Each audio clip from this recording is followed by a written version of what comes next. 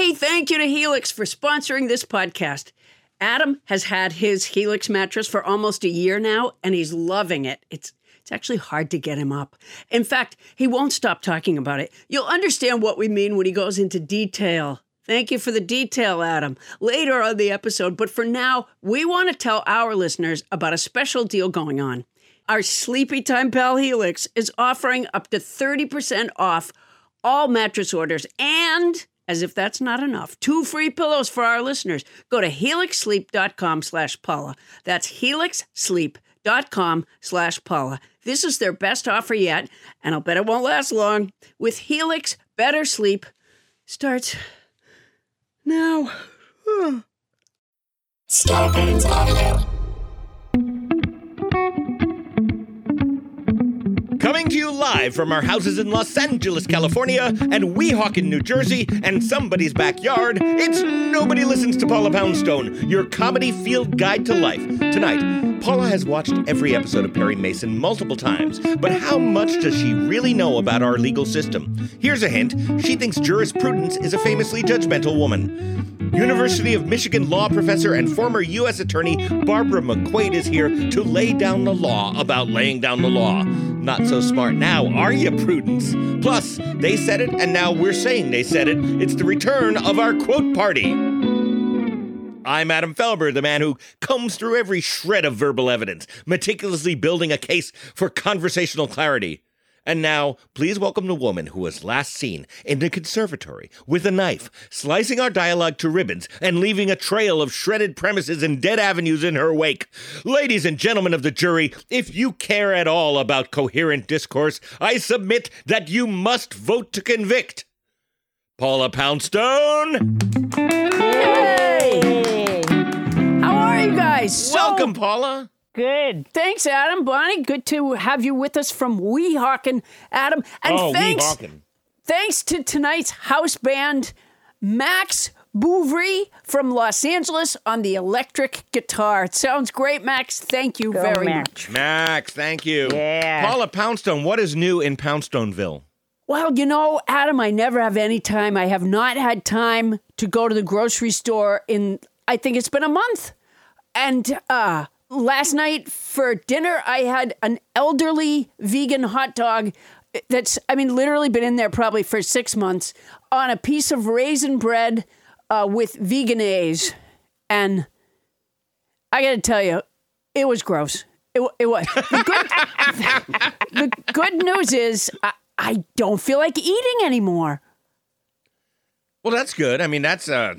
That's a diet tip for any of you out there. Eat something gross and you won't feel like eating anymore. Yeah, I just, I still eat candy, but just overall, as soon as I ate that, I was like, boy, I don't need to eat anything again for a while, I think. Well, I don't think they should be advertising with that, but you might consider the Poundstone diet. Oh my gosh. Marketing that? Yeah. Wouldn't it be great if we could get those products to advertise on our show? And then when they say host gives personal experience, endorsement, I could say, yeah, right. I ate the vegan hot dog on raisin bread with veganese, and boy, it must have been filling because I haven't been feeling like eating for days. Adam, you know our producer Tyler? Yes, I do. He's a great guy, and we've worked together before. Salt of the earth.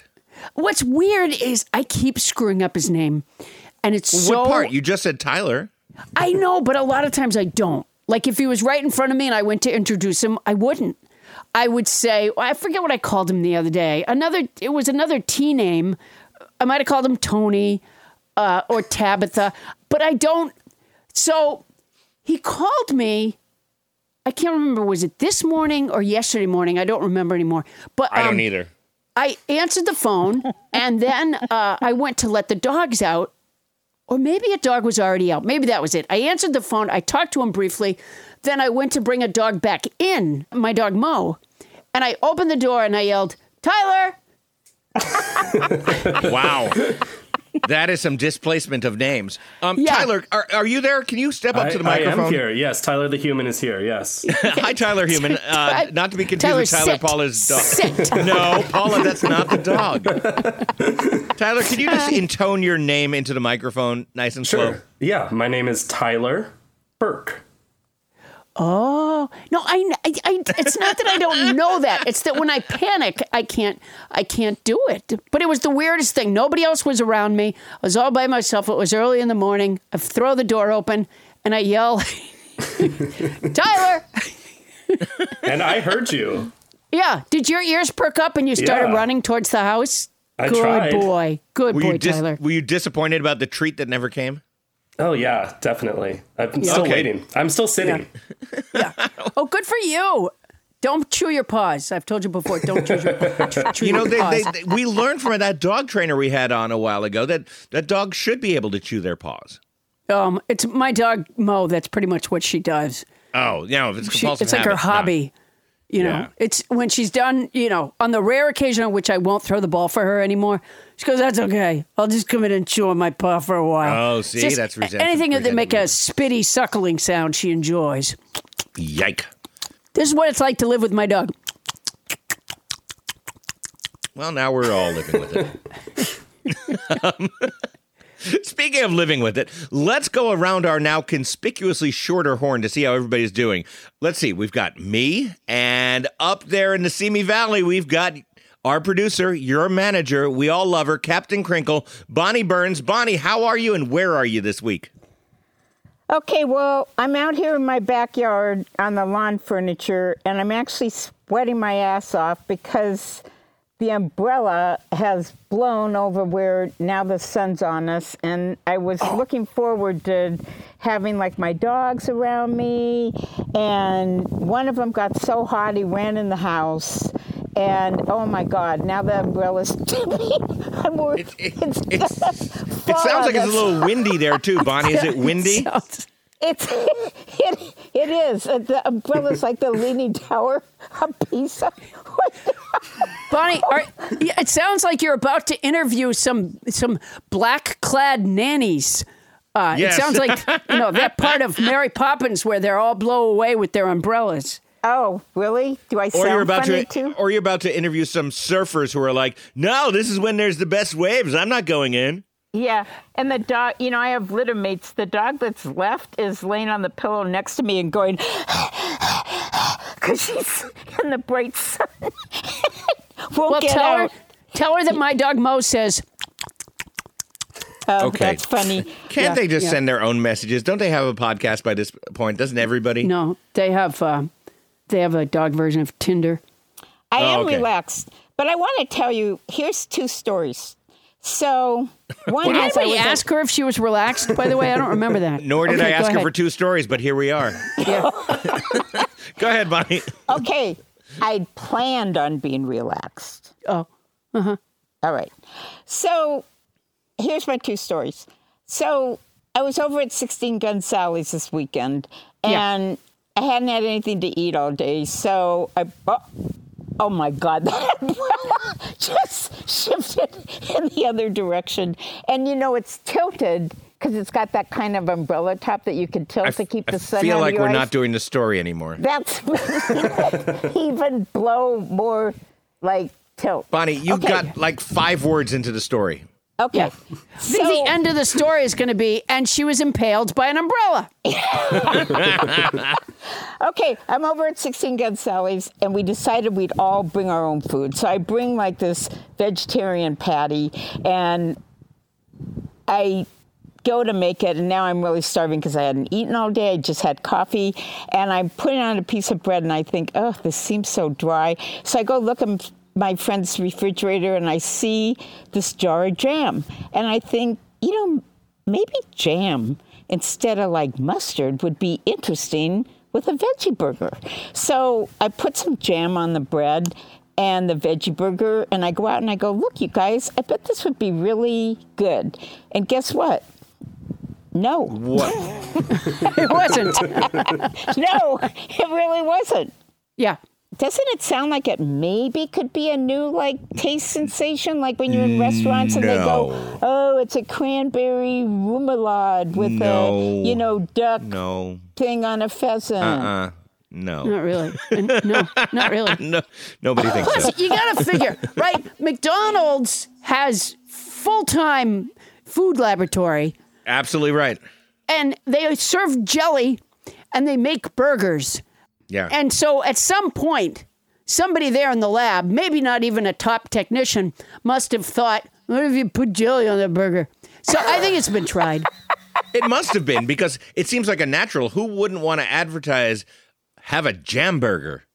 Yeah. It's not a hamburger, it's a jam burger. But they Ooh, that's a haven't good done idea. that. They haven't done that because it sucks, right? Yeah.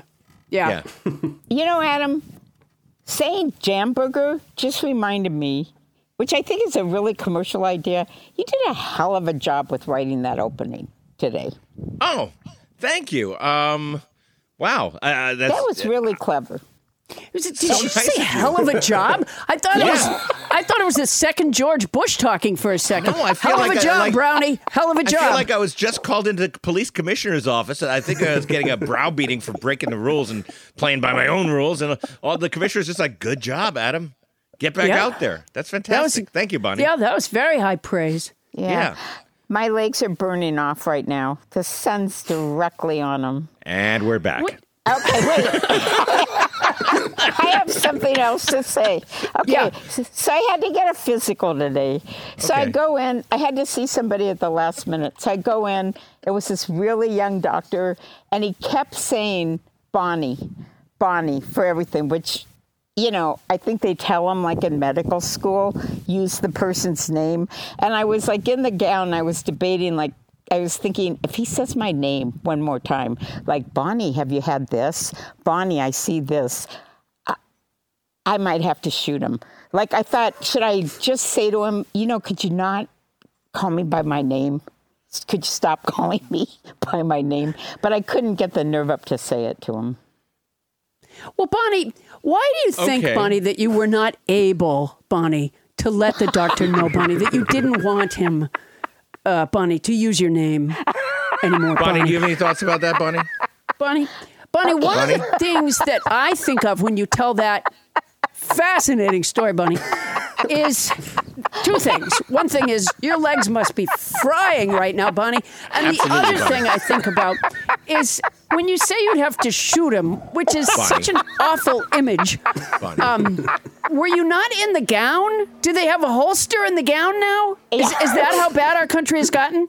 Okay, I was going to take the shoe port out, but now I would hope so. because I thought it was kind of unsympathetic.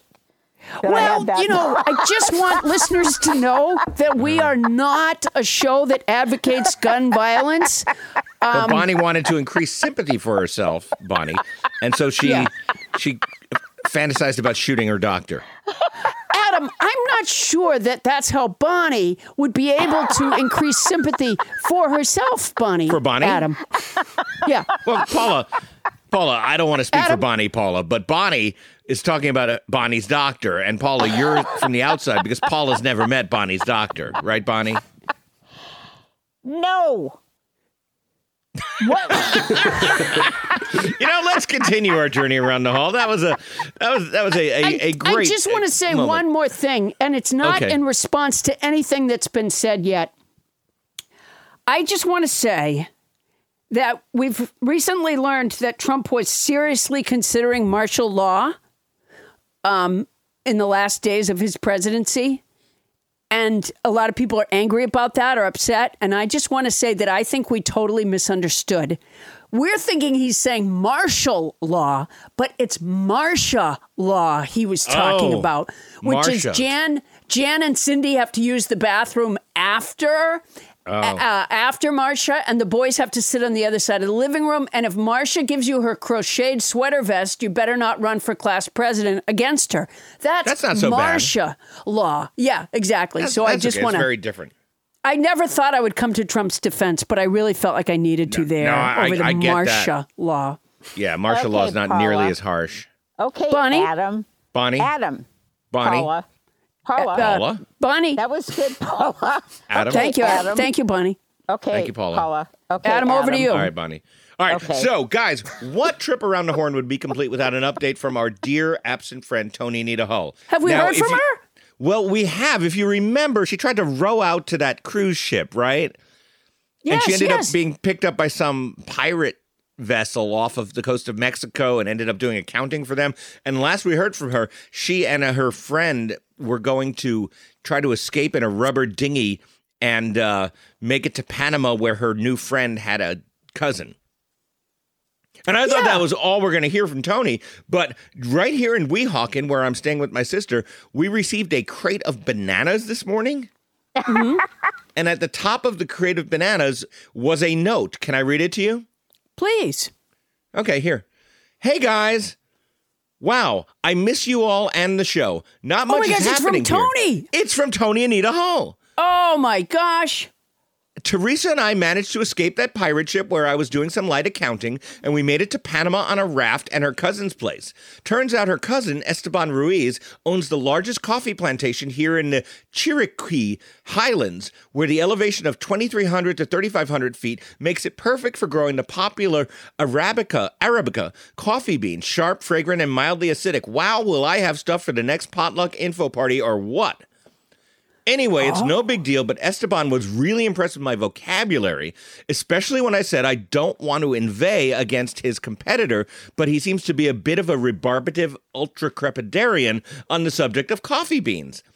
Esteban liked that a lot, and we became best buds, and no big deal. Now we're married, and I'm helping run the coffee plantation. LOL, so I guess that vocabulary song really came in handy. Anyway, miss you guys. Tell Bonnie I'll be finding show descriptions from the email bin ASAP, and I'll be back as soon as I can. To be honest, Esteban can be a little clingy, so hopefully I'll be back sooner rather than later. Love, Tony. Wow. Yeah. I have not met anybody that's been that influenced by the vocabulary song, so that part is especially touching. And she and Bonnie loves coffee, so I'm just hoping. I imagine if Bonnie went for a physical of any sort, what they found Arabica was coffee. What kind? Arabica coffee. It's Arabica. Bonnie looked up the pronunciation for me. Yeah, I didn't know, Bonnie. I just got this letter. Yeah. Why would you know that? You haven't taken the same sojourn that Tony Anita Hull has. She's been on a journey.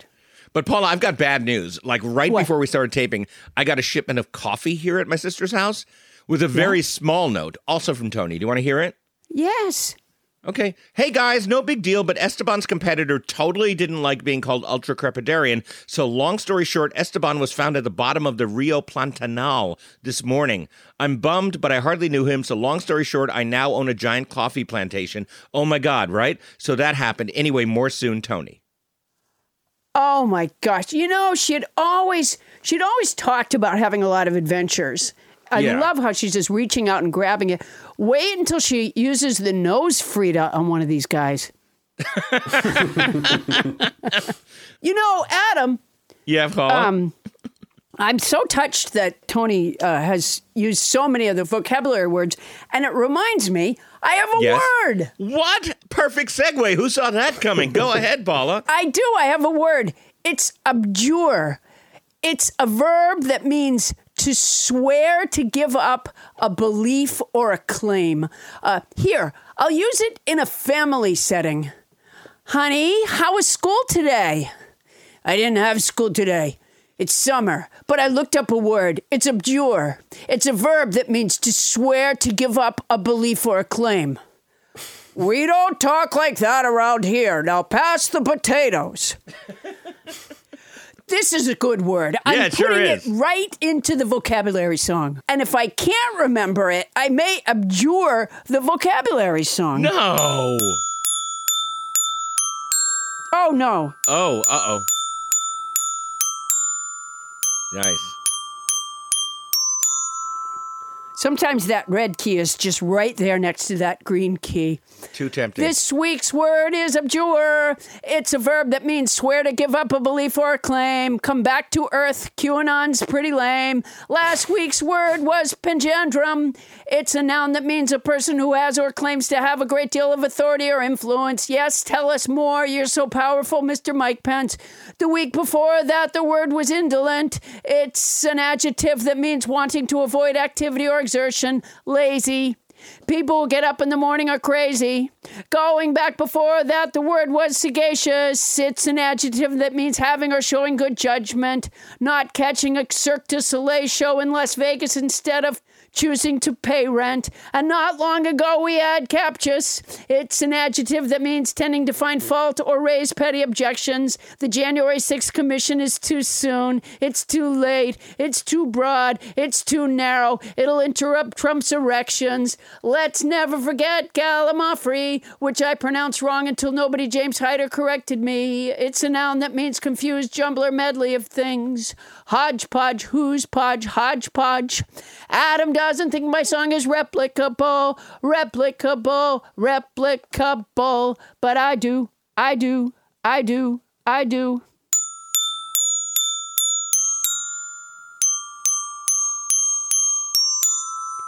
Woo! Yeah. Nailed it. Fantastic, Oh my Paula gosh, it Poundstone. feels That so was good. Stuff. Yeah, it feels so good to rip off a perfect vocabulary song like that. It just does. No, you were shredding on the Glock, too. Thank you. Yeah. Coming up, Thomas Hobbes said, "It is not wisdom, but authority that makes the law." To which Mrs. Hobbes said, "See, this is why we never get invited to parties." We'll take the measure of the law next on Nobody Listens to Paula Poundstone.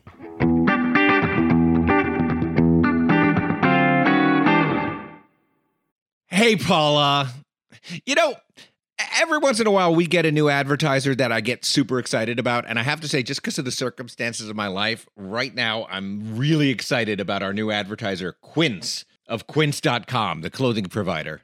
Not to be mistaken for Quince from Midsummer Night's Dream. And let me just say this, and maybe it's not important to an advertisement, but when I was in the 4th grade, our class put on a production of A Midsummer Night's Dream. Okay. And I played Peter Quince. There's the connection. One of the mechanicals. That's a great connection. Also, yes, has nothing to do with this, which is that Quince is an online clothing store. And as you know, Paula, I've lost a little weight lately. Oh, right. 75 pounds, yeah. So I literally have no clothes that are in my size until I just ordered some stuff at Quince, and I figured, like, here's a chance for me to create a new look for myself. A whole new image. And how's it going? Not bad. I mean, the clothes are fantastic. I know that you ordered some too. What I got is the Comfort Stretch Traveler 5-pocket pants.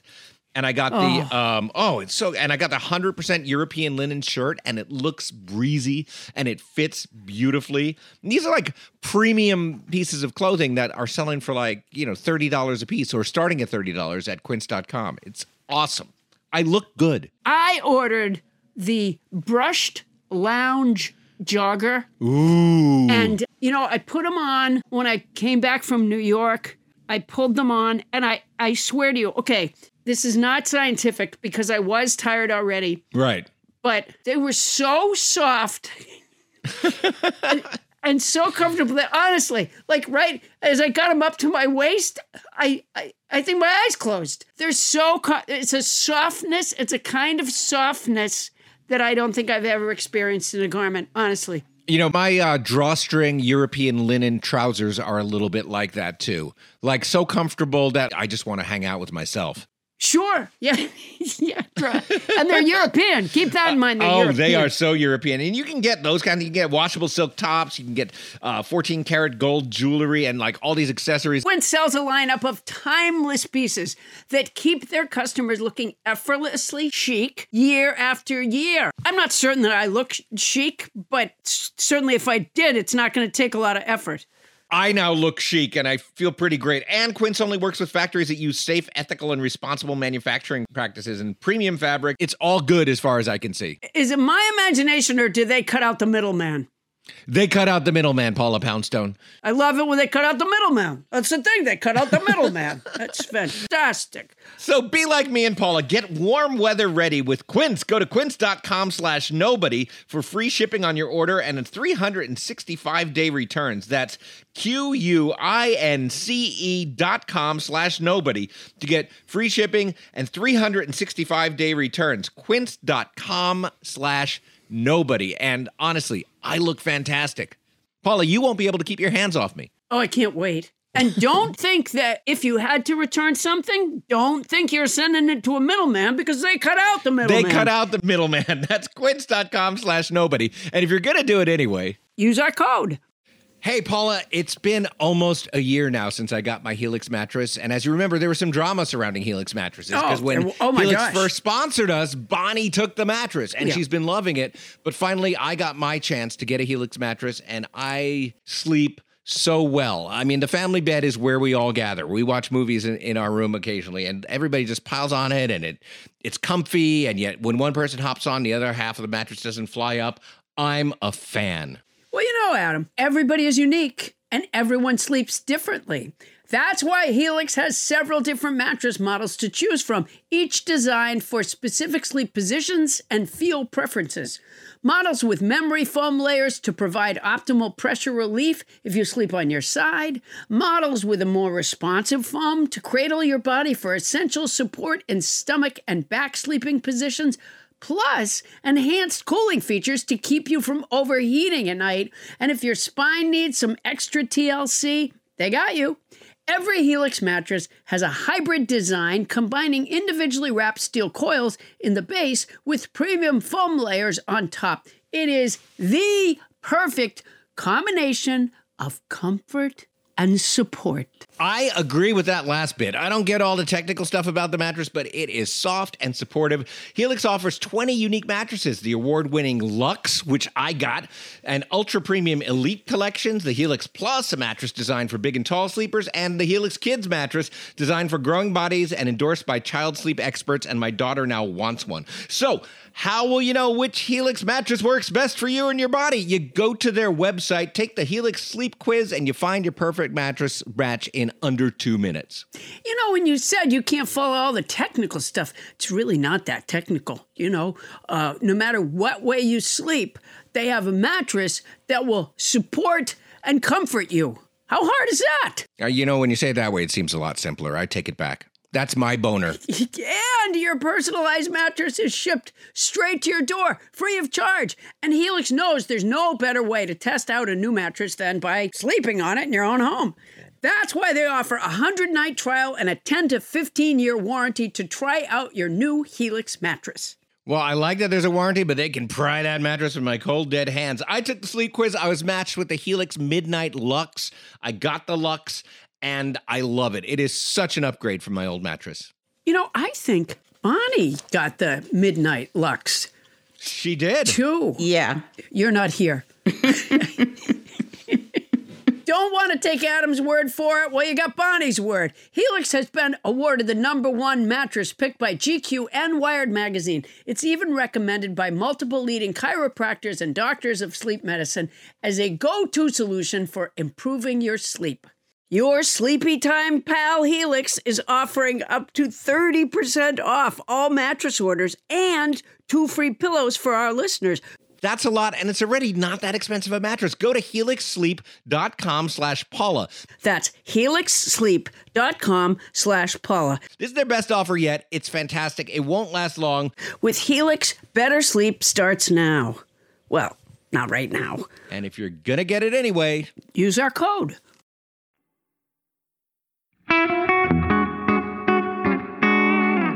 On this day in unremarkable history, Theodore Geisel said, "Honey, what rhymes with hat?"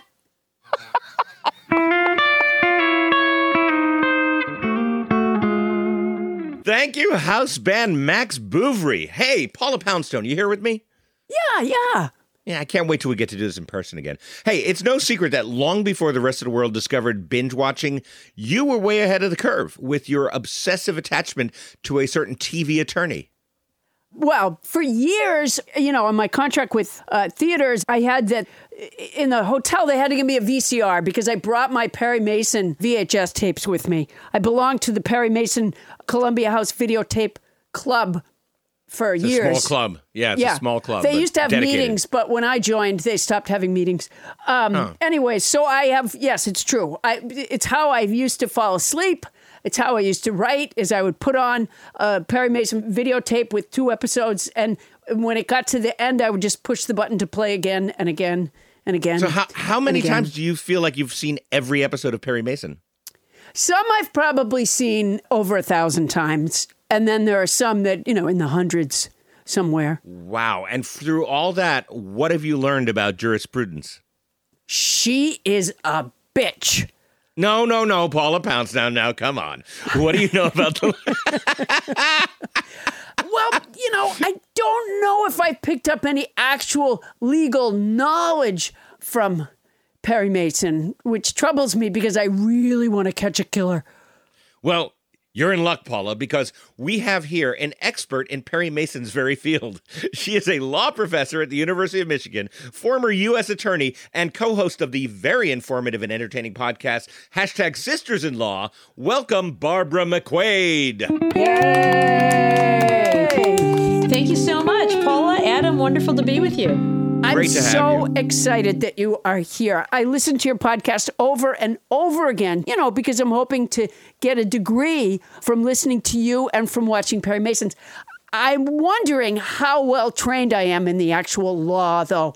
For example, in the episode I was watching last night, the prosecutor, Hamilton Berger, objected when Perry asked a witness a question because he said Perry was asking about something that Hamilton Berger had not yet brought out in his questioning. And Perry explained to the judge how it was something connected to what Hamilton had brought up. Is that a thing anyways? Because did you used to say, he's asking something I didn't ask about? Actually, it is a thing. It is. Typically, the cross-examination is not supposed to exceed the scope of the direct examination.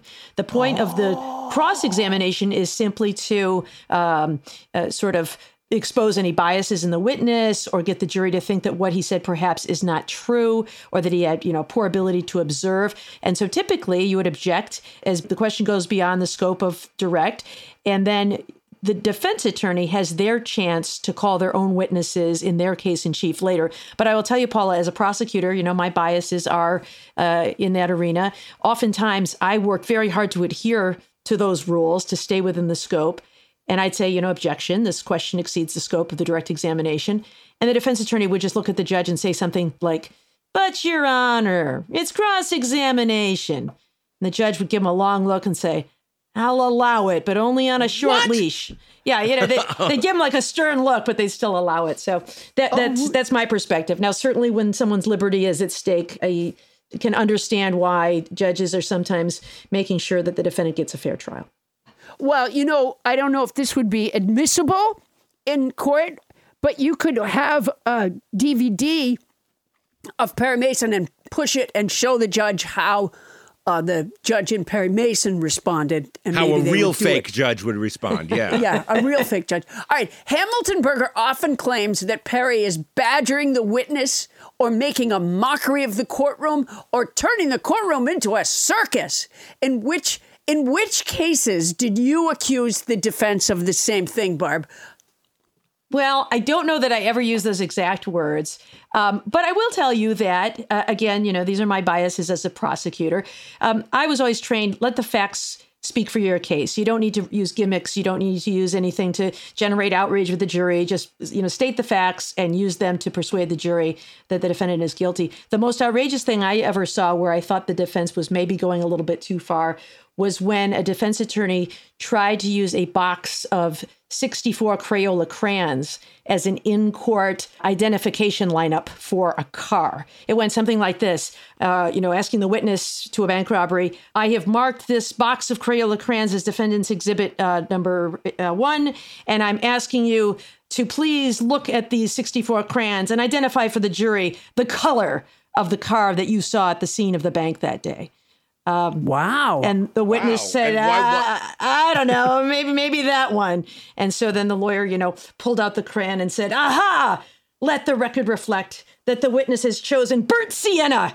Oh, I knew it was going to be burnt sienna. When in fact, my client's car I knew it was raw umber. Oh. I figured it was either burnt sienna or periwinkle. It had to be one of those two. But there are so few periwinkle cars out there, to be fair. Yeah. Yeah. Burnt sienna was big in the 70s and 80s. Absolutely, but periwinkle has gone the way of Perry Mason as a car color.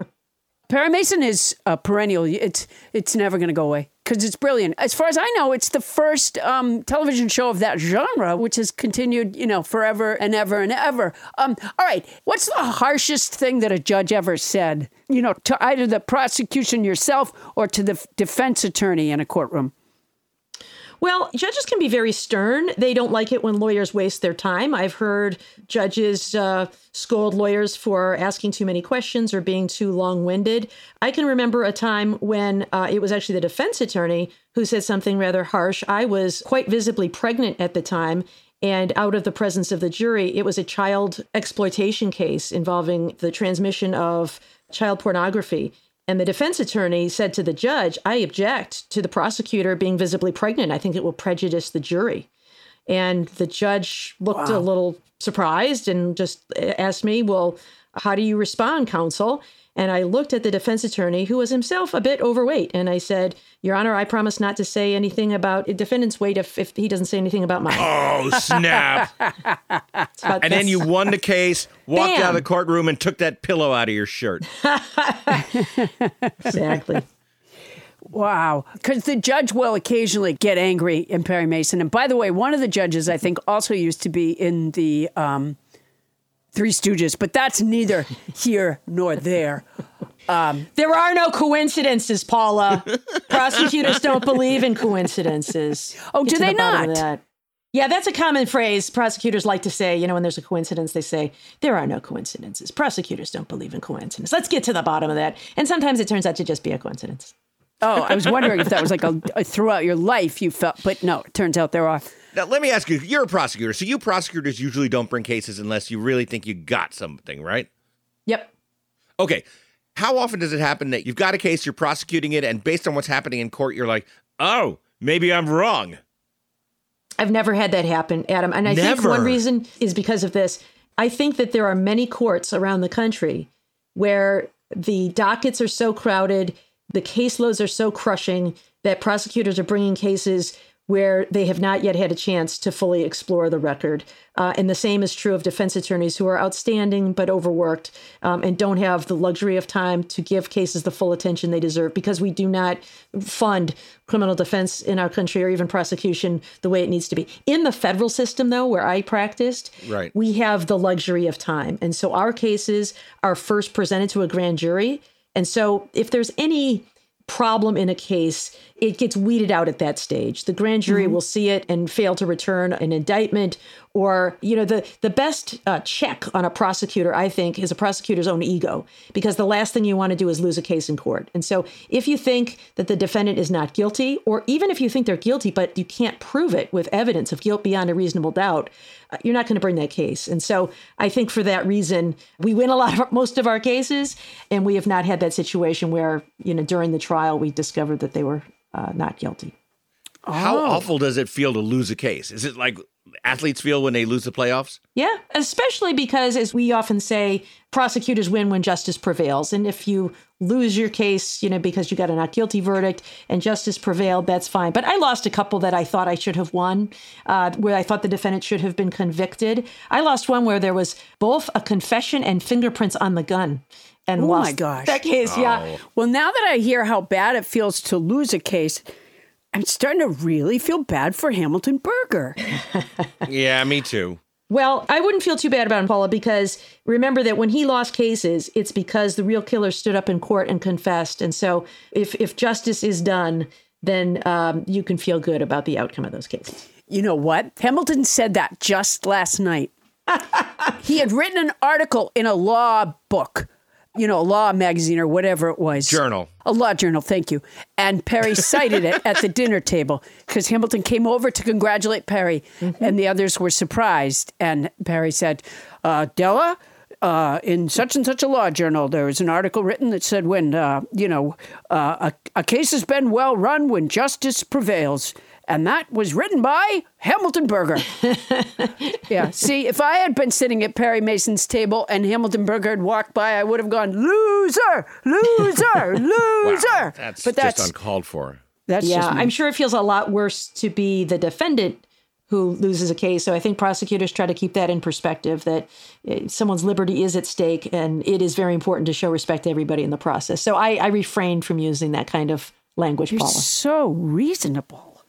Well, Al Gore once said, when you have the facts on your side, argue the facts. When you have the law on your side, argue the law. When you have neither, holler. We will do what we do best, argue and holler, when we return. The cat of the week is Fuzzy Bo from Scappoose, Oregon.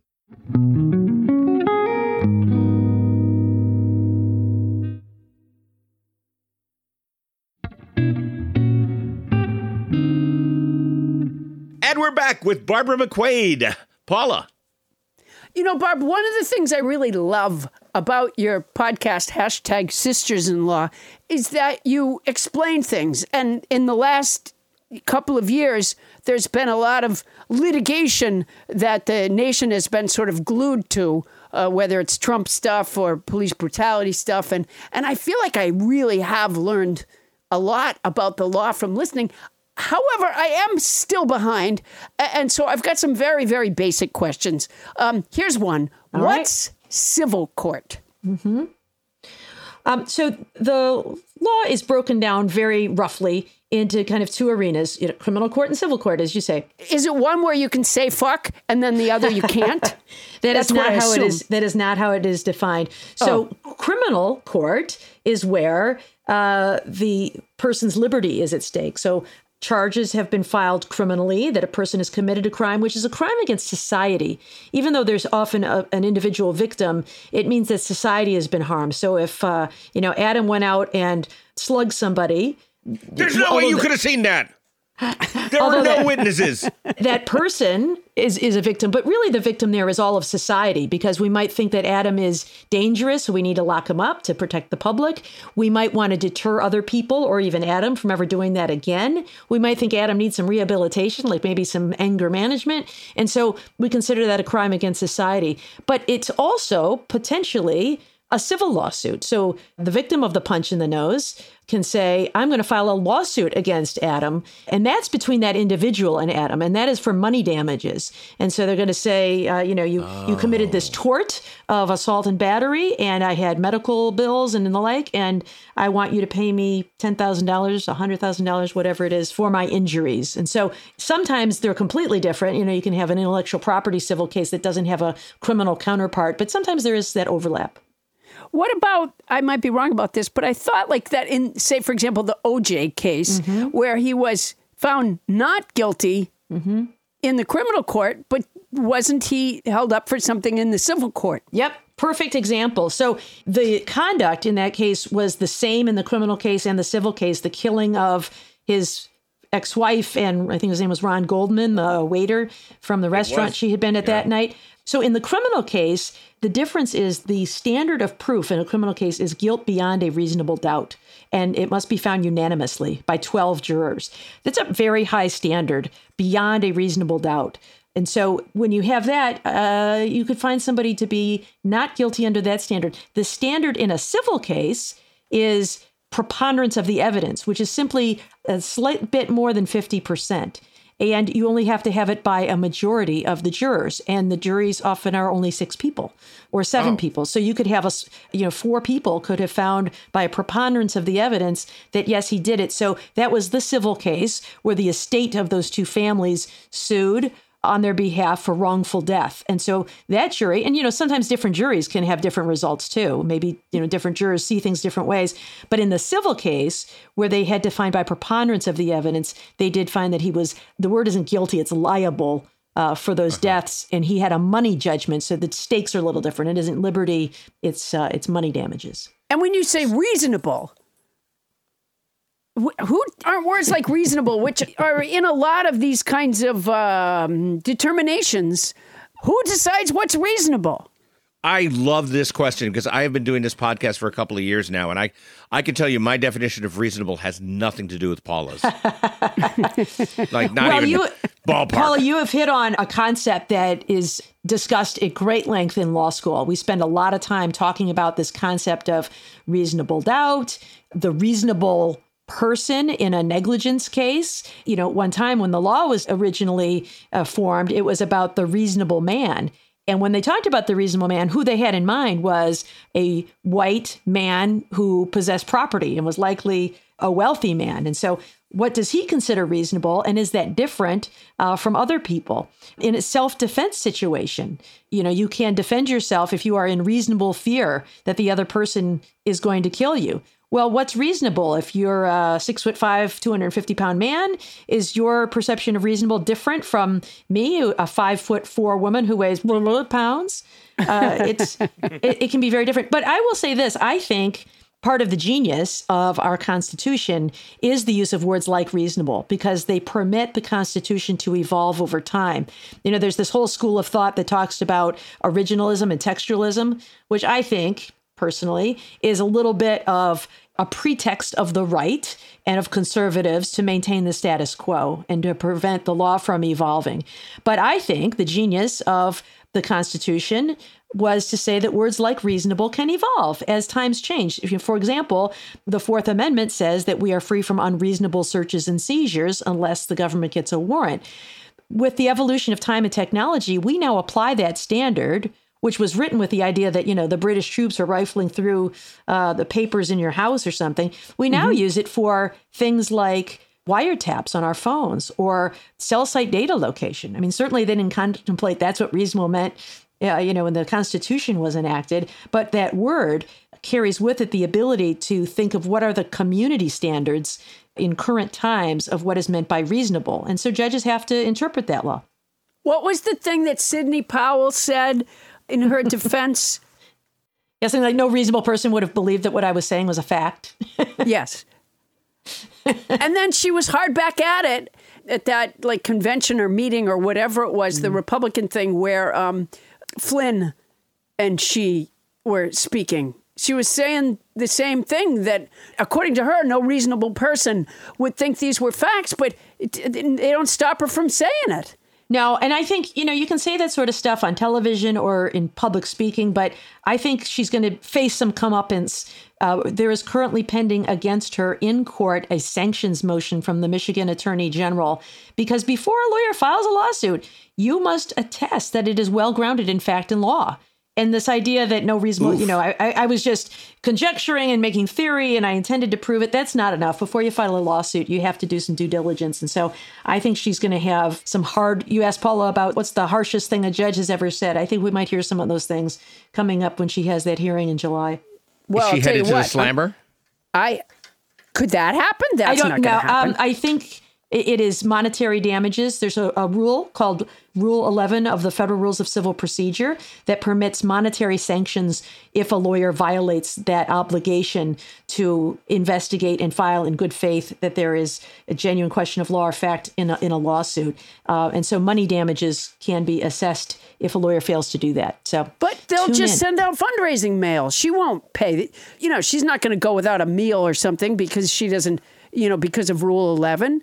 They're just going to send out a fundraising letter for Trump, and the money will go to Sidney. I think she needs to. You know what? I'll talk to her. Never mind. I'll take care of it. Okay, Paula, you handle this. Yeah. Now, in recent years, we keep hearing about somebody, Trump specifically, but other people too, breaking policy and norms. For example, the discovery that Trump went after his political enemies using the Justice Department. And it seems outrageous. It seems like it could bring down our democracy. It seems dangerous. However, it seems like it doesn't break any laws. Yeah. Does it? No. And that is, I think, one of the things where be careful who you elect as president, because our Constitution recognizes that the president is the head of the executive branch. I think, personally, that the president is not above the law. I also think that the tool of impeachment is there and removal from office for those abuses of norms, even things that do not constitute violations of the law. I think we saw that system really falling apart when we had Republican members of the Senate refusing to hold Donald Trump accountable on both of his impeachment occasions. And by the way, I think it's still possible to impeach Donald Trump. It'll never happen, because there is still a live remedy available, which is it's not just removal from office, but it is barring him from holding future office. Yeah. I keep thinking that our forefathers, that there weren't enough protections in the Constitution. Did they not have assholes back then? Yeah. During all of the Trump impeachment, there were a lot of quotations from the Federalist Papers that did kind of envision somebody like a Trump. You know, they referred to him as a demagogue who would come in and maybe gin up some popular support. And, you know, people would not really see that he was in it for himself and for personal reasons. And so they did, which is why they created this tool of impeachment, the ability to remove someone from office for abusing his powers. But I think the thing they did not contemplate is the power of the two-party structure, which has really come on. And I think that they assumed that the Senate would act in the interest of the country and their constituents instead of really siding on the side of their own party, which, you know, we've seen people putting, I think, party over country in a way that has really distorted what the founders intended. So they just assumed, is there anywhere in the federal papers, did they ever say, when you assume you make an ass of you and me? Did they say that in the federal papers? Hamilton wrote that one. Was that Hamilton? Okay. That's Hamilton, all right. Yeah. All right, Barb, I have one more question. What is the point of a congressional subpoena? Is it like a whoopee cushion? Is it just a fun thing to bring up? Well, I mean, it was congressional subpoenas, you know, that went after the Nixon tapes. And these really should mean something. But I think one of the things we've seen is a distortion in the balance of power between the executive branch and the legislative branch.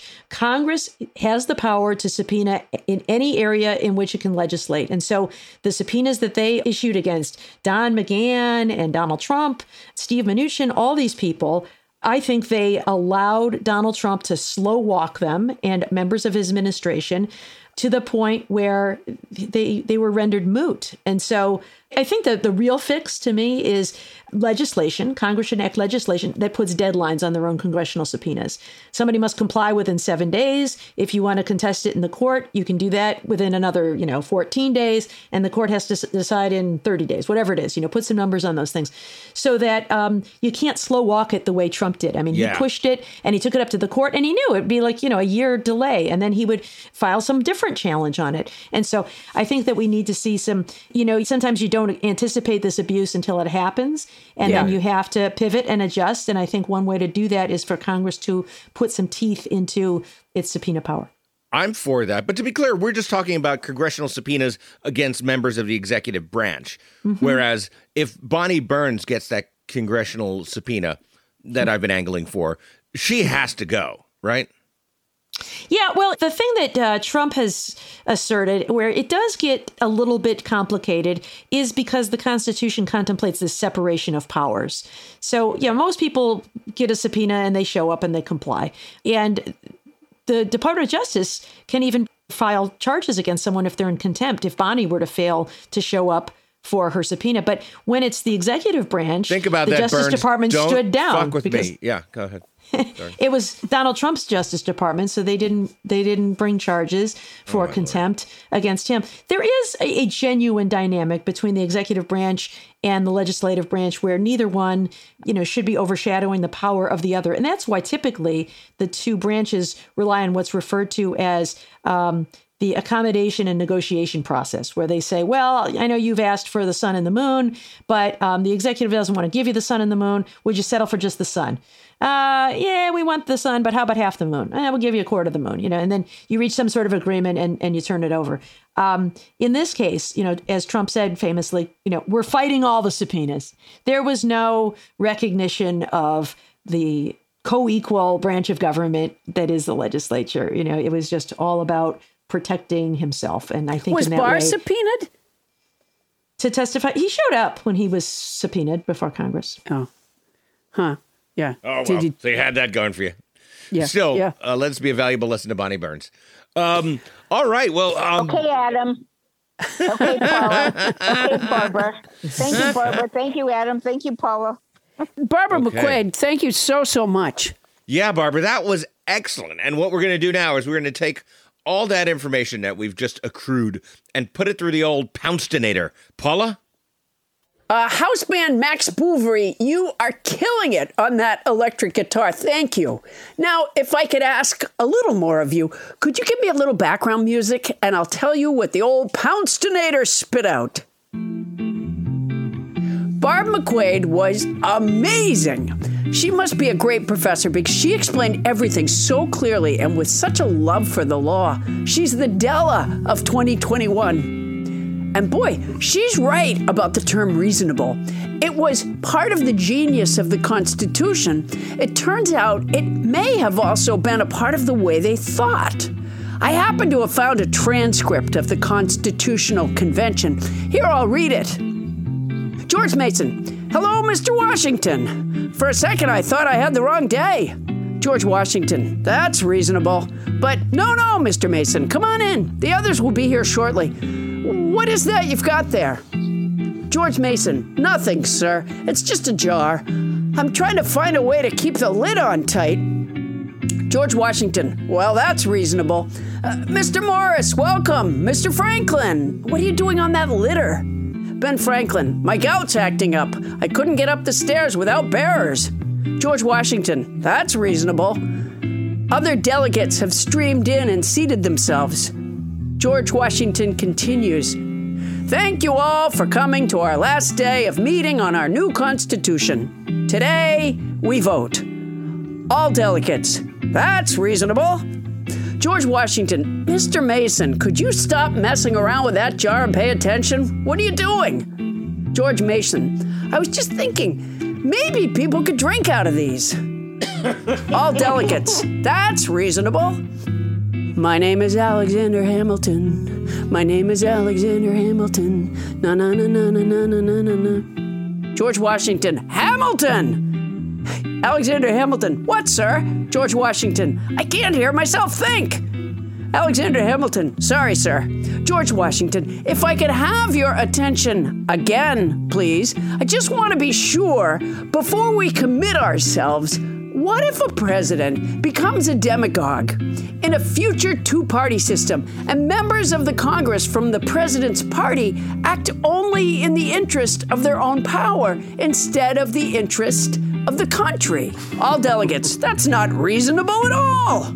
Washington's been nipping from Mason's jar. She is a law professor at the University of Michigan, former U.S. attorney and co-host of the podcast #Sisters-in-Law. Thank you so much, Barbara McQuade, everybody. Yeah. Barbara, that was wonderful. Well, thanks very much, Adam and Paula and Bonnie. It was really my pleasure to join you. Thanks so much. It was great having you. Thank you so much. Da da da da da da da da da da da da da da da da da da. Coming up, Adam Felber once said, people who show up in familiar quotations are a bunch of losers. I kind of regret saying that now. Time for our quote party right after the break.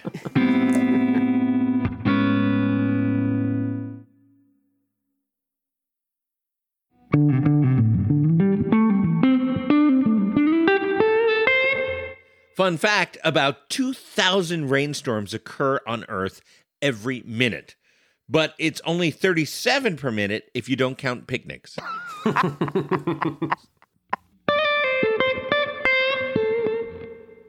And we're back. Wow, that was a real fun time with Barbara McQuade, wasn't it? That was great. Adam, Adam, you know what I was just thinking? What? Who will buy a pound of worms for Paula? Who will buy a pound of red wrigglers? Who will buy a pound of worms for Paula and put them in a bin to poop?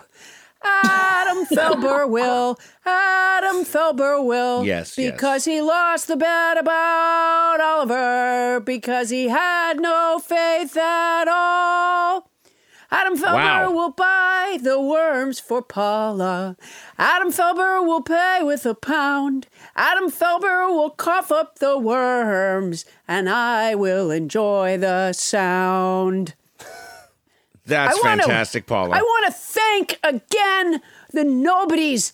Ben Leon, Robin Josephs, Joseph Medeiros, Kendall Salter, Budicia, Zach Moore, Jeff Walter, and Scott Lutz. You are somebodies to us. That's right. That's a lot of you. When I said I didn't think she'd get 2 Olivers, there's a lot of Olivers out there. This podcast, the nobodies are made of Olivers, and we do appreciate it. And Paula, I would get you those red Wrigglers right away, but there is a red Wriggler shortage here in Weehawken.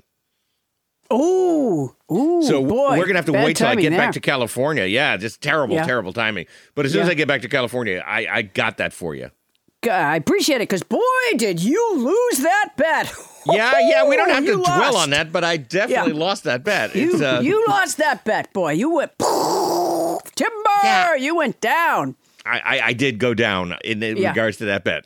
We don't have to dwell on it. It's just I never seen anybody lose a bet that badly. I mean, that was some kind of bet losing that you did there. Woo. Well, it was an ordinary bet. One person said this, and the other person said no, not that, and then this was the case. That's all. Oh, yeah. But, I mean, it was ordinary until the point at which you lost, in which case it was not ordinary anymore. Okay, Woo. good. Okay, good. Extraordinary Well, we've had a lot loss. happen. We've had a Extraordinary lot loss. happen here. Yeah. Well, there's been extraordinary losses all over lately. I mean, don't forget, Tony Anita Hull apparently lost her brand new husband. That's nothing compared to the way you lost that bet, man. You just... Well, you take that up with the widow Hull when you talk to her. Yeah. The Widow Hull. That's what we should call it from here on in, the Widow Hull. The widow Hull. Adam, answer the phone. What? Answer the phone. No, Paula, really? Okay. Yeah, answer the phone. I'm going to pick up the phone in 5. Do I really have to do this, Paula? Answer the phone. All right. Hello? Hello, Adam. Howdy do. It's me, Nan Mumford, calling from the great state of Maine. Nan, how are you? Oh, I can't complain. Well, it could, but what good would it do me? Yeah. Nan, did you call for a reason? Yep, I did. Certainly did. Okay, Nan, I don't want to seem rude, but we're trying to make a podcast. I mean, I'm happy to answer any question you might have called with.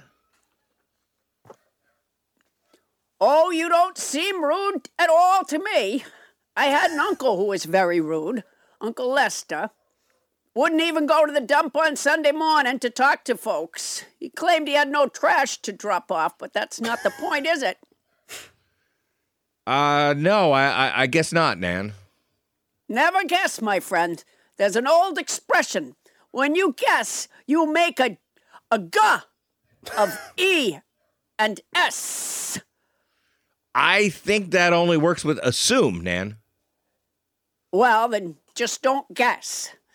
There can't be an expression for everything. Sometimes you've just got to remember not to do something that you're not supposed to do. Boy, you sure did lose that bet. Yeah, thank you, Nan. I didn't realize there was anything wrong with guessing. There is. There is. If you don't want to sink up your teeth in the mud, you got to know that the ground beneath you is solid. Oh, well, it was good talking to you, Nan, but, hey, look, I better get going. Call again sometime. Well, I guess I'll let you go, Lester. Have a good podcast. Bye, Nan. Wow, she conflated me with her rude Uncle Lester at the end there. I wonder if that was a subtle, flinty, New England-y message there.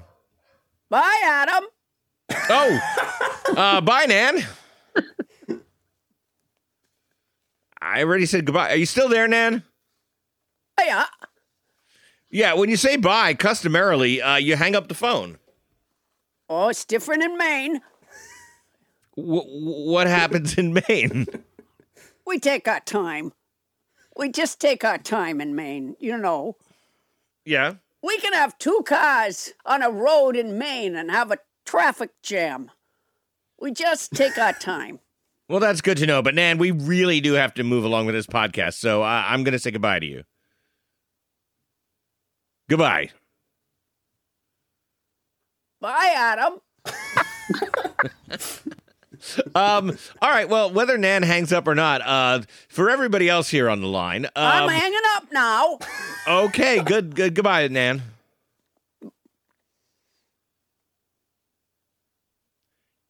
And she's gone. Bye, Adam. Bye, Nan. I'm just going to assume you're going to hang up at some point, Nan. That's what I'm assuming. I'm hanging up now, Adam. It was good checking in with you. Good to talk to you. And we're finally done. All right, it's time to move on. And what it is time to move on to is Quote Party. It's a quote party! A quote party! Dot, dot, dot, dash, dash, dash, a quote party! I think you might be voluming out there. Yeah, I don't think there's a microphone in the world that wouldn't have succumbed to Captain Redline over there. That was large. Wow, Quote Party theme song. Let's never do that again. But let's do the Quote Party. And the Quote Party is a pretty simple thing. Everybody brings a familiar or surprising and interesting quotation from some famous person. And as long as she was just singing, let's start. Oh, no. Way up north in California. South of me, though. Bonnie Burns, what have you brought to the Quote Party? It's Jim Morrison's little sister. Party! A quote party! Bonnie, are you blowing that one so hard because you don't have a quote? Yeah, I don't think I did. You don't have a quote? You had one job, Bonnie. Yeah. Okay. Well, here's the thing. I have two. And I don't think either one of them is going to really make the grade. But here we go. So on Facebook, Tyler posted, because we just did the show with Susan B. Anthony. He posted a pretty stern picture of Susan B. Anthony. I thought it was, really great. She had her hair pulled back in a bun. And one of our nobodies posted, I have to look it up, so hold on. I put it on here. Oh, for God's sakes. I know. Go ahead. Say my name 3 times. Bonnie, Bonnie, Bonnie, Bonnie, Bonnie. Hold on. I don't even know what's just happening here. Okay, just hold on a minute. Hold on. She's going on Facebook. Here it is. I know. No. Okay. To find a nobody's quote. Jeff Young. This was his quote. He put up, so the picture was up there, Susan B. Anthony, and this is what he said. Bad Gouda won't get past those specs. Well, I wish nobody named Jeff Young apparently posted a response to Tyler's picture of Susan B. Anthony, and he said Bad Gouda would not get past her spectacles. And I wish I had the advantage of Captain Culpepper having spectacles in that case. Captain Culpepper? Why? Is he having a bad time right now? Well, no, he's not having a bad time. He's 6 feet under. Oh, you're dead. I knew that. Back in my mind, I feel like we've discussed this once or twice before. I'm so sorry to bring it up. I've brought it to your attention many a time. I must have just missed it, Mrs. Culpepper. Why would he care about this quote from our listener? Well, he was, he did not have spectacles, and he was not able to prevent himself eating the Bad Gouda. Oh. And that led to his death? His death through trial. I can never remember. Is it triotoxism or is it tyrotoxism? I can't remember. It could be either at this point, Ms. Culpepper. We don't have Tony Anita Hall with us. I'm worried to death about her. But that's the poisoning from milk or dairy products. It's exactly right. It's the poisoning from cheese or other dairy products. And in the captain's case, it was indeed a cheese. Specifically? It was the Gouda that got him, yes. Mr. Filber. All right, now, I want to turn my attention back to Bonnie Burns for a minute, because Bonnie, and I want to say this with all politeness, what the fuck? I know. I think it was well That's put. not a quote. It was very well put.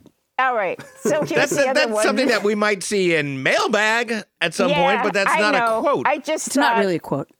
Okay. Okay, Paula. Okay, Adam. Thank you, Paula. Thank Bonnie. you, Adam. Thank you, Bonnie. So you didn't have a quote, is what you're saying, Bonnie. Okay, Bonnie. Here's another one that might end up really embarrassing. All right.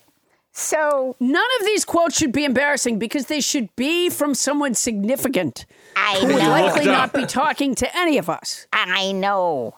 But there's a little backstory here. Don't get nervous, Adam. Okay, so my daughter on her Instagram page has this quote: "Walk like a king or walk like you don't care who the king is." And when I saw it, I thought, oh, that's pretty good. You know, shows she's independent, doesn't care what people think. So I went today, I thought I'd use that as my quote. I went today to look it up, and it kind of looks like it's something that circulates on Instagram. And maybe, I don't know, I tried to find it. There was some guy whose name I couldn't pronounce. And then there's like some actor who said, walk like a king or walk like you don't give a fuck who the king is. And maybe it's not like as special as I thought. I don't know. And I hope I'm not embarrassed that this is a quote I mentioned. Huh. Oh, I don't think you'll be embarrassed, but No, yeah, but you should be. I'm not sure you have that gear in your head. Yeah, I don't think that's not a tool in your drawer. Yeah, I don't think so. I have a quote. Okay, great. Let's do that because we're 0 for 2 now with quotes It's from not as famous good people. it's not as good as either of Bonnie's. Okay. Louis Gohmert, the representative from Texas's 1st congressional district, said, "We've got some people who think Sharia law ought to be the law of the land. Forget the Constitution. But the guns are there. The Second Amendment is there to make sure all the rest of the amendments are followed." Wow. That's Louis Gohmert. He's in our House of Representatives, ladies and gentlemen. Wow. So if you try to stop me from publishing a newspaper, I can shoot you. That's what the guns are there for, to make sure that all the other amendments are followed. That's why we have guns. I didn't realize. That's quite a thing. So now when the police let women vote, or you could shoot the person who won't. Right, exactly. When the police go to investigate a crime now and they find the person that they believe shot the gun, maybe that killed somebody, they'll say to them, what amendment was he not following? And, oh man, it was free speech, wasn't allowing free speech. And they're okay, that's what guns are for. That's Wow, that was a good That's one. the way the cookie crumbles. That's fantastic. Well done, Paula. Louis Gohmert. Yeah, An Texas, American institution. 1st congressional district representative, right there in the Congress. This guy, Louis Gohmert. Wow. Well, see, Bonnie, that's how it's done. Paula, wow. Adam, Yeah. do you want to ask if there's another quote, Adam? What? Well, I'm. What from Paula? We all Paula? just had to bring one quote. You brought 2 things that were not quotes, and Paula brought a quote from Mine a was a person. quote. I don't know what you. Quote. Mine was a quote. No, one was a quote from a nobody who I love, but that's more of a mailbag item, and the other was a quote that you can't attribute to anyone because you don't know who said it. That's an F, and it's also an F. Pick up your report card on your way out. But Paula, that was wonderful. Thank you very much. Thank you. I want to thank everyone who made it possible. My manager, Bonnie Burns. All right, well, let's keep going around the horn because we have some other people, some guest stars bringing quotes today. Tyler Burke. Paula might not know your name, but you're here. Are you not? Yes, I am here. I am still sitting, still waiting for my treat. Mo, are you there? Mo, do you have a That's quote? Tyler, Paula. His name is Tyler. Tyler. I do have a quote, and this is a classic. It's from Oscar Wilde, and he said, "Always forgive your enemies. Nothing annoys them so much." Oh, that's good. Witty. That is good. I don't know how my forgiveness is lately. It's a little rusty, I guess. It could use some work, I suppose. Well, Paula, I forgive you for not remembering my name, so. Oh, Thank look you. at that. Thank you, Toby. I so appreciate that. And if you were here with me, I would scritch you behind the ears. I swear to you, I'm not making it up. Threw the door open. Tyler! And my dog Mo just looked at me. All right, so Carly, our intern. You were going to say Tyler. You were trying to say Tyler. I panic over names. That's what happens to me. I just panic. That's why Southern older women call everyone honey, because they don't know their name. Okay. Absolutely. Oh, yeah.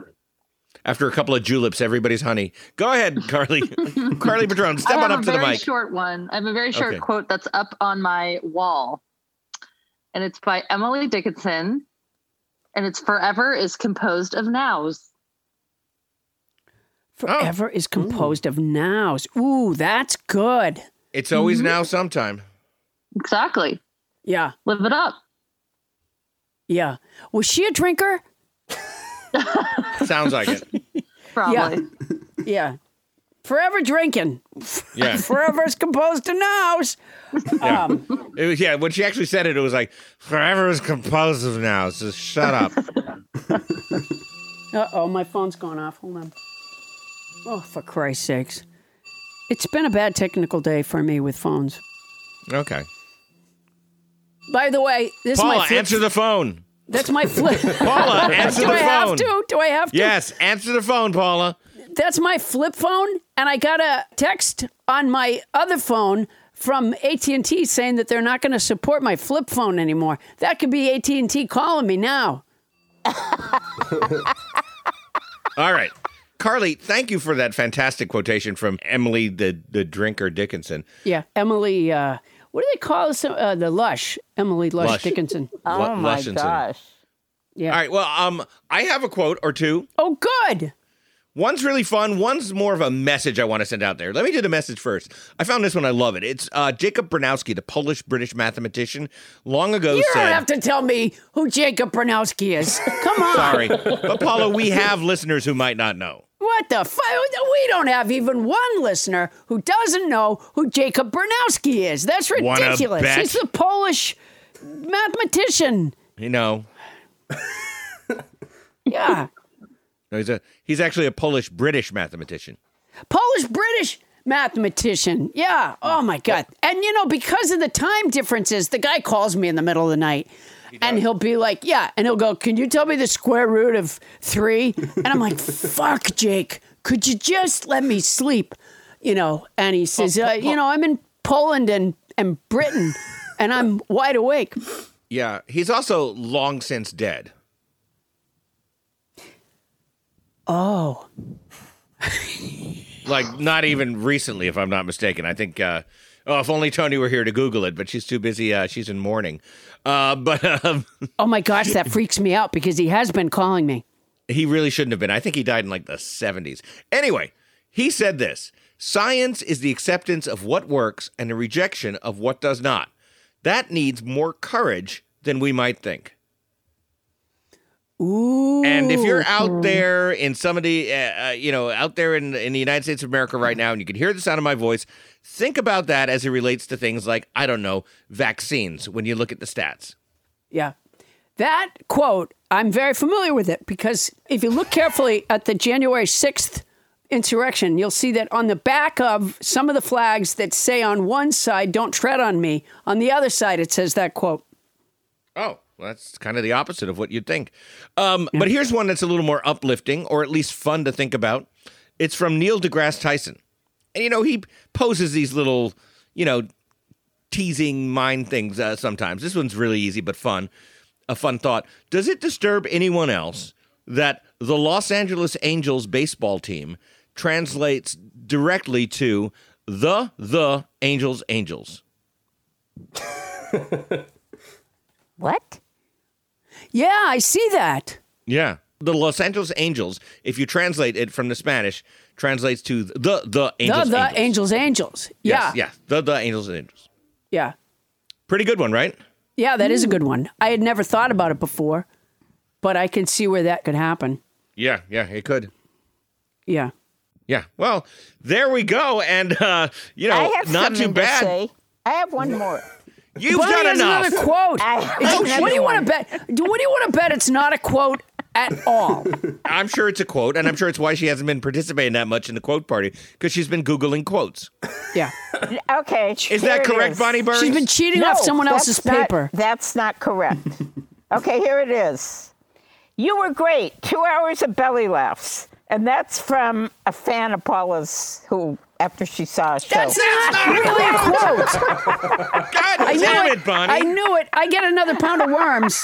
That was not a quote. I knew it. I should have gone with $1 million. Damn it. Oh, my God. What havoc have we unleashed? Well, I want to thank most of you for making this a very successful quote party. Oh, it was a great quote party. Except for that drunk woman that kept wandering through. Oh, wait. I forgot the song. What's it called? Quote Party? What's the name of it? Yeah, quote party. But I think we're done. I think you're probably singing it so impassionedly that it's not going to record. Quote party. It's a quote party. Quote party. Quote, quote, quote, quote party. Well, that was kinder. Hey, everybody, that was fun. Hey, say there, nobodies. If you have any questions or comments, or you just want to explain to Bonnie what a famous quote is, send that to nobodylistens@gmail.com. Hey, Paula Poundstone, what's going on in your Poundstone product empire this week? Oh my gosh, Adam. Of course, times have been tough for many businesses this past year and a half, but Poundstone Industries, also known as Lipstick Nancy Incorporated, has made a practice of looking at the road ahead to avoid any pitfalls. For example, my book, The Totally Unscientific Study of the Search for Human Happiness, practically anticipated the need for an aquifer of happiness to draw on during these difficult times. Booklists describes it this way: smart, sweet, and laugh out loud funny, balm for exceedingly stressful times. Listeners should buy the book from their local bookstore, but if for any reason they don't have it, you can go to the store at paulapoundstone.com, and if you want me to autograph it, maybe drop me a note and I will. You can also go to cameo.com/PaulaP33 to order a custom video message to send to a friend, loved one, or the IRS. Like this. Hi, IRS. It's me, Paula Poundstone, reaching out on behalf of Kathy.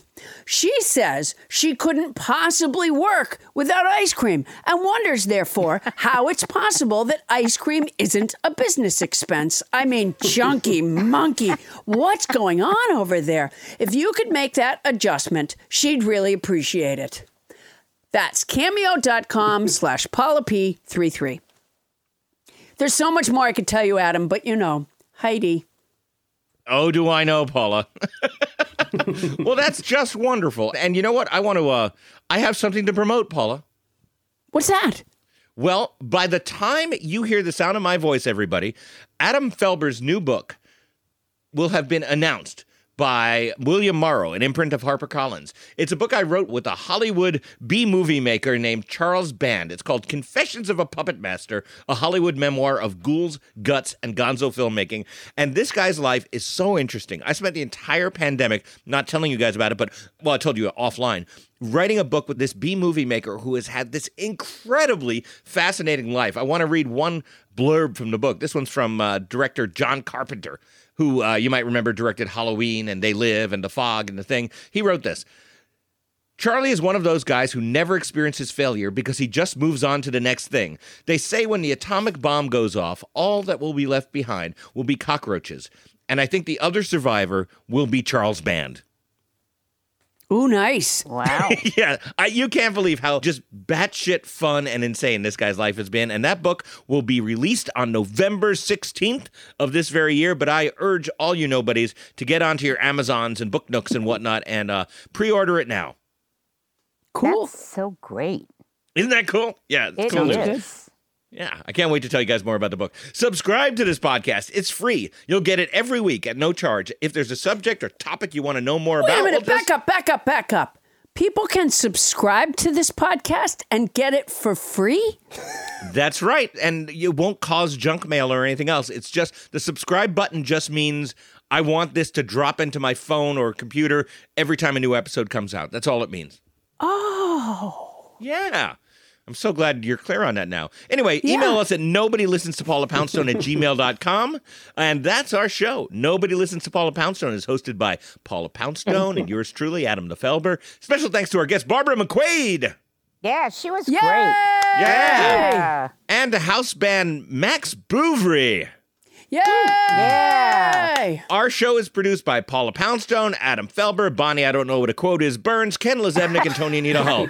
Intern is Carly Patron. Starburst production by Land Romo and Sam Dunwald. Transcription services for the show provided by Transcribe Me, a premier internationally used transcription service. Use code Paula Poundstone when placing your order at transcribeme.com to receive an expedited service. That's our show for tonight. Won't somebody please listen to me? I mean, it's just a quote. Yeah. I mean, there are literally dozens of places in books and the internet. It's an easy concept. Yeah. You know, Bonnie is a very creative, sort of free thinker. Easy concepts, though, don't go down well with her. Wow, she dropped back 15 yards and punted that behind her. Yeah. You should see her try to open a door. It's just easy concepts, not so good. Stuck just not her outside all day. area.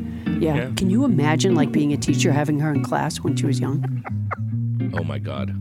Yeah. I would have just bought a rubber stamp that says, "See me." Yeah. Whenever I came across the Burns paper, I'd just stamp it. Yeah.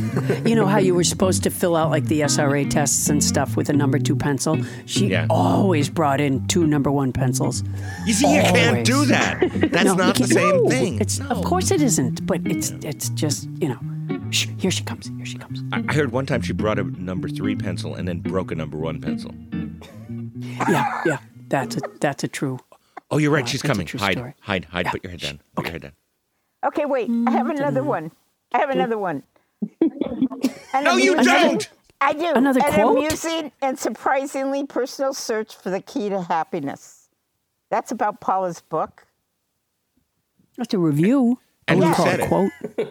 I don't know. It was a review of her book.